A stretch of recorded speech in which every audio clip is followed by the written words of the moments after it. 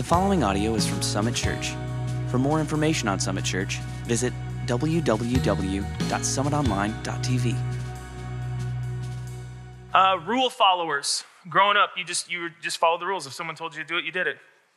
There's like two rule followers. That's okay.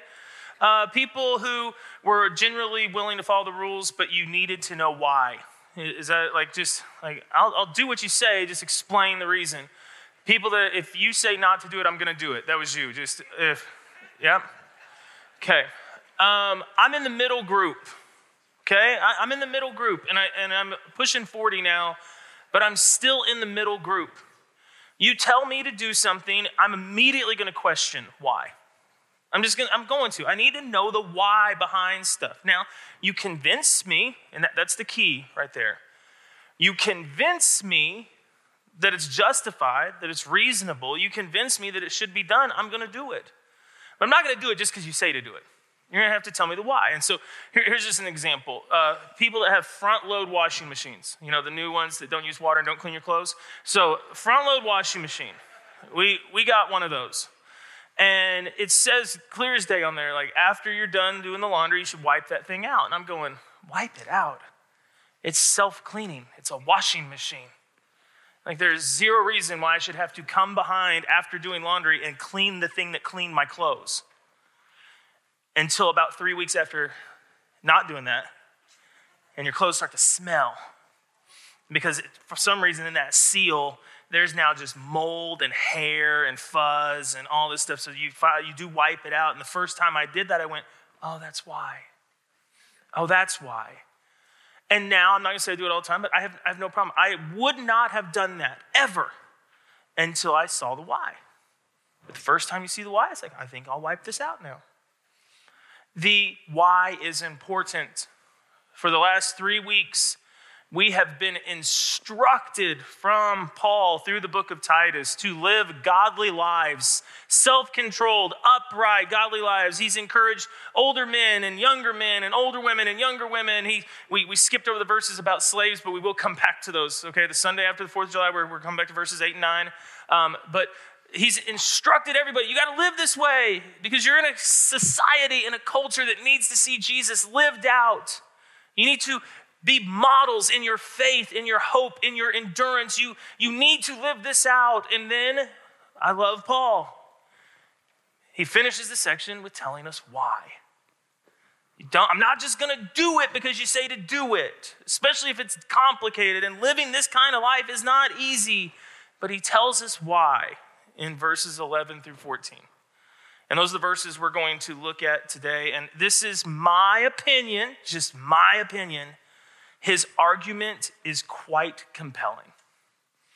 It really is quite compelling, the why behind this. And I hope you hear it today as well and look at your own life and determine whether or not you will choose to live in such a way. I'm going to read verses 11 through 14 straight through, then we're going to go back and get them one at a time. So Titus 2, 11 through 14, it says, "For the grace of God has appeared that offers salvation to all people."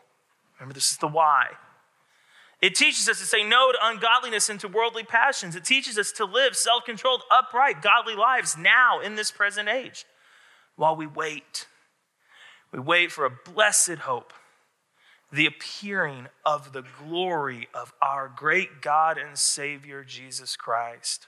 The why, who gave himself for us to redeem us from all wickedness, and to purify for himself a people that are his very own, who are actually eager to do what is good, to do what is right. Let's do these one at a time. Verse 11, I'm going to read it again, okay? "For the grace of God," oh, that's a beautiful phrase, "has appeared," and it offers, or the word there really is better translated brings salvation to all people. Biblically, grace, if you're just thinking about grace, is unmerited favor. You get something that you don't deserve. That's what grace is. But here, the grace of God, that phrase, it's better understood, the beneficial activity of God towards his people. So hear it again. The beneficial activity of God towards his people has appeared. It's here. We see it now. We see it in the person of Jesus. God's grace, the grace of God poured out towards us, is essential because of our natural inability to meet the standard that God has set. He tells us to live this way. That standard is very, very, very high. That line is unattainable for us in our own flesh and our own abilities, but God has appeared in his grace and he's working beneficially on our behalf. God's grace brings salvation to all people. We have to be careful there, or you start to fall into universalism. Okay, it's not that God has saved all people, but his grace is sufficient to save anyone. So that's what that means. His grace is more than sufficient for salvation, and that is available for all people. It has appeared. Paul uses a fun word here. It's a word that the Roman emperors used to designate their arrival on the scene. And it's a word that is attached to divinity. Okay? Most of the Roman emperors thought they were gods. And so Paul just throws one in a culture that would have clearly got what he was saying. Hey, just so you know, the grace of God, it's divine, and it rules, and it's sovereign, and it's supreme, and it's better than any of these emperors that claim that they are the ones that save. I love that he uses that language. It brings out a very cool picture. And this is the first why that we should live self-controlled, upright, godly lives, because God has enabled it by bringing for us his grace. Okay, why do we do it? Because God has sufficiently provided the means for which to do it. And that would be rude to look at the opportunity to live this amazing God-inspired and filled life and then to just say, I'll just keep doing me. I'll just do me. God, you thank you for your gift, but I don't really want it. Verses 12 and 13, Paul jumps back into more of what we're supposed to do or how we're supposed to live. Verse 12 says that the grace of God teaches us to say no to a couple things. Okay? In our lives, we're supposed to say no to ungodliness and to worldly passions. We're supposed to say yes to these things, to living a self-controlled, upright, godly life now in this present age. So the grace of God teaches us worldly passions, no. Ungodliness, no. I don't want to have anything to do with those anymore. What I want to be about is self-controlled, upright, godly living right now. So ungodliness, those would be thoughts, words, actions that oppose God. It's ungodly. Okay? Remember last week we were talking about, hey, your response to sin matters. It's going to be a great indicator of where your heart's at. Do you say, it's not that you're never going to do ungodly things, but when you do you say, no, I don't know, no, I don't want that? Do you say no to the thoughts, the words, the actions that oppose God? Do you say no to worldly passions? These are natural human ways of doing things that are actually hostile towards God. Unforgiveness, hate, those are just a few of the things I can think of that are opposed or hostile to God. Do you say no to those things, or do you embrace them as, it's just who I am. It's just what I do. It's just our world, man. This is just what it is. This is where we live. This is how it's going to be. Do you say yes to being self-controlled or sensible, upright? That's conduct that cannot be condemned. It's above reproach. Do you say yes to that? That's how I want to live my life. Do you say yes to godly living a life that is pleasing to God? Do you say yes? Do you say amen? Do you say, yep, I'm in to those things, and no to the worldly passions and the ungodliness? And do you do so now? Not, I'll do it later, or, when I mature a little bit, or when God comes back, it's all going to be great. Do you do that now? While you wait, verse 13. Verse 13. While you wait for the blessed hope, while you wait for what you hope in, while you wait for what you cannot see, while you wait for this appearing of the glory of our great God and Savior, Jesus Christ. One quick note on this. Kind of within the church, it is assumed, known, I don't want to use the wrong word, but that God the Father, God the Son, and God the Holy Spirit are one. We call that the Trinity. It's one and three. It's a very hard concept to get, but I think if you've been around church, you kind of understand that. I do want you to see, though, that in Scripture, very few times is that specifically stated, but right here is one of them. God, our Savior, Jesus Christ. The Bible declaring that God and Jesus are one. Jesus is God. It's not that everything has to be completely understood, but this is a big deal, and I just wanted to point that out. So how do you live patiently? How is your life being lived out now as you wait for the appearing of God? Romans 8:18 through 25, I think, gives the greatest commentary on how we should be waiting, on what we should be doing right now. Romans 8:18 through 25. I consider that our present sufferings are not worth comparing with the glory that will be revealed in us. Anyone suffering right now? Of course. Of course you are. Maybe not in this moment, but maybe in a previous season. Maybe it will be tomorrow. But Paul says, I'm so focused on what will come. When God returns and comes to reconcile all this, when that happens, I'm so focused on that this present suffering, you can't even compare it to how awesome that's going to be. The way that I wait patiently for Jesus is I look at how hard this is now and I say, yeah, this is hard, and yes, this stinks, and boy, I would love to not have to be going through this, but there is a day coming when hope will present itself, and that's going to be so good that this isn't really worth comparing. Verse 19, for the creation waits in eager expectation for the children of God to be revealed. For those who are in Christ to be seen. They want that to happen because that means the end has come, and that means that they no longer have to suffer. Who is they? It's the creation. What is the creation? Just think of a tree. Just think of a big old tree. The tree, having been created by God, having seen the fall, having seen what sin has done, just sits and waits for God to come back and collect his children. They wait for that.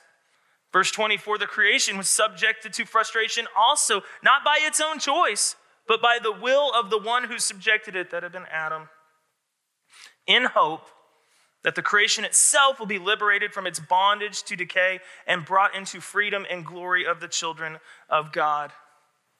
You see, just like we live, we die. We were intended to live forever until sin ruined that. Creation knows that, and that tree is just like, dang it, Adam. This was going to be great, but now I'm going to grow, and I'm going to decay, and I'm going to die, and I just can't wait for when that process stops. Verse 22, we know that the whole creation has been groaning as in pains of childbirth right up to this present time. Strong language. I'm a father of 3. My wife had 3 C-sections, so there was not the groaning of childbirth, but you're in a hospital with women who are birthing kiddos. It sounds bad. Sounds quite painful from next door. And not to belittle my wife, who had major abdominal surgery that would have put any man in this room out for 3 to 6 weeks. And 3 hours later, she's walking down the hallway with a baby. Girls are just tougher than guys, but it sounds very painful. And Paul's saying that all of creation groans like that, waiting and waiting and waiting. They're waiting up until this present time for the return, for the end of all of this, for the hope that will come. Verse 23, not only so, but we ourselves who have the first fruits of the Spirit, we don't groan outwardly. There's no need to do that. But our hearts, our souls should groan inwardly as we wait eagerly for our adoption to sonship, the redemption of our bodies. For in this hope we were saved. But hope that is seen is no hope at all. Who hopes for what they already have? But if we hope for what we do not yet have, we'll wait for it patiently. Do you groan inwardly thinking of the day when all of this will be over and you'll be with him?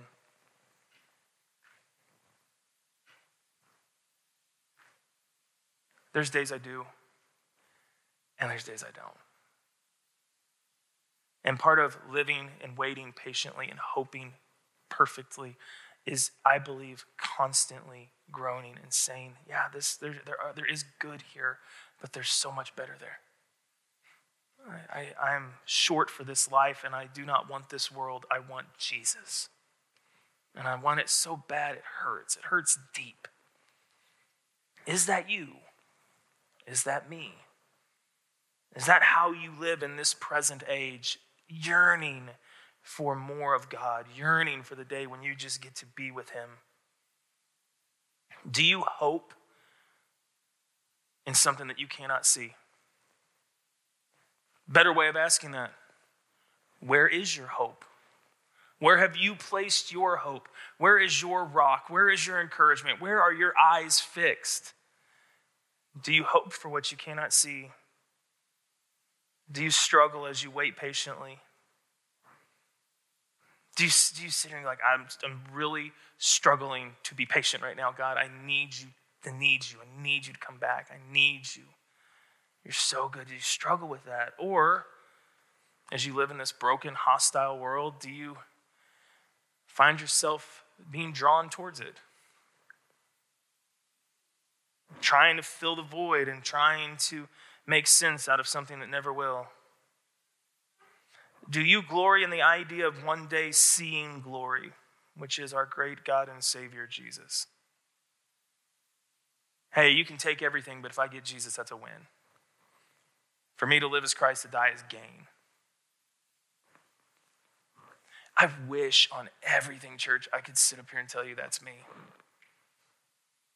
I wish on everything I could be like, yep, every day that's me. That is me.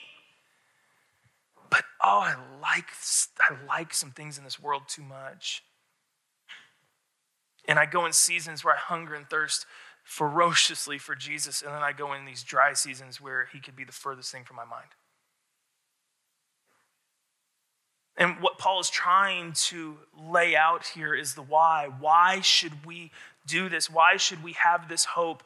Why should we wait for the glorious appearing of our God and Savior, Jesus Christ? Why should we do that? Well, it's because of what God's already done. It's because of him. Verse 14, I think, gives us the biggest why. Why we should live self-controlled, upright, godly lives as we wait for the blessed hope, the glorious appearing of our great God and Savior. Why should we do it? Verse 14, because he gave himself for us. He gave himself for us to redeem us from all wickedness and to purify for himself a people that are his very own, people that are eager to do what is good. He gave himself to redeem and to purify, to redeem us from the power of wickedness, which is sin, to redeem us from the penalty of sin. That one cost him his life. To redeem us and to purify us. The idea of being cleansed by the blood of Jesus Christ that allowed God to purchase for himself a covenant people, a group of people, his children. That is a lofty price for a bunch of sinners, don't you think? But you see, he's created us to be in community with us. We are created in the image of God, and sin destroyed that union. And he said, I want it back so bad, I will pay that price to redeem and to purify and to put it back the way that I intended for it to be. I'll pay that price so that you don't have to. Church, that is a pretty stinking, compelling argument for why we should live self-controlled, upright, godly lives. And not only is it a good argument, remember verse 11, he enables us to do it. It's one thing for you to tell me to do something that's hard. It's another thing for you to tell me to do it and then give me the strength to do it. Give me all the resources I need to do it. Give me the ability to do it. That's a pretty generous ask. And to me, that why is there. That last phrase in verse 14, it ties a perfect bow around this entire section, really all of chapter 2. God did this. God paid for this. God enables this so that he could have a group of people that are what? Eager. Eager to do what is good. There are things that I do because I have to. There are things that I do because I want to. There are very few things that I am just flat out eager to do. Those are your loves. Those are your joys. Those are your passions. Those are the things that as an adult you probably don't get to do. The things that you're eager to do. The things that you will put off everything else to do. And that is what Paul says should be our response to godliness. We should be eager to do it because of all that Jesus has done. And because of how God enables us to do it. I want to read verse 15 just to finish out this section. It goes a little left curve here, but verse 15, then I want to come back to an eager life. Verse 15, these then are the things that you should teach. I love it. I love it. It just proves the whole point. Paul is telling Titus what to teach, and he says, hey, you got to teach the why. You got to teach Jesus. Don't just teach rules. That won't get you anywhere. These are the things you should teach. You encourage with the why. You encourage with Jesus. You rebuke with all authority because of Jesus, and don't let anyone despise you. Teach the why. Teach Jesus. He is the initiator, the sustainer. He is the reason. You do that you will see sound doctrine come. Don't just teach the rules, because the goal is a people who have been redeemed by the Son of God and are eager to do what is good. And as the band comes back up here, are you eager for the grace of God? Are you eager for salvation that is offered to all people because of our great God and Savior, Jesus Christ? Are you eager to live an upright, self-controlled, godly life? Are you eager to do so because Jesus did his part? Jesus did his part. Are you eager to do yours? And I want to just throw it out and then allow it to marinate for a little bit while we respond here, but your eagerness or lack thereof is a very good indicator of how the gospel, this good news, this teaching has taken root in your life. Because remember, to do something reluctantly is to not embrace the why. Growing up, I did a lot of things reluctantly because my parents told me because. That's the why. Why do I do it? Because. There's no why in that. That's terrible. It's a terrible reason. So you do some things reluctantly, but that's not to embrace the why. To do something eagerly is to own it, to own the why. And if Jesus is the why, then your eager embracing of good is a very great indicator of your heart. And if you're sitting here today going, I'm not eager, dude. I'm just not. I'm not eager. Can I tell you this? That's okay. But it's not okay to stay that way. That's okay. God's not going to come down here and beat you up. I'm not going to yell at you. It's okay, but it's not okay to stay that way. Because the price was just way too great for you to be stuck in a way of life that offers no hope. So today, if you want to be eager, then I would encourage you to embrace Jesus for who he is and what he's done. And see if that doesn't start to stir something in your heart. To say no to ungodliness and worldly passions. And to live self-controlled, upright, godly lives as you wait. Oh, you wait eagerly for that day, that glorious appearing.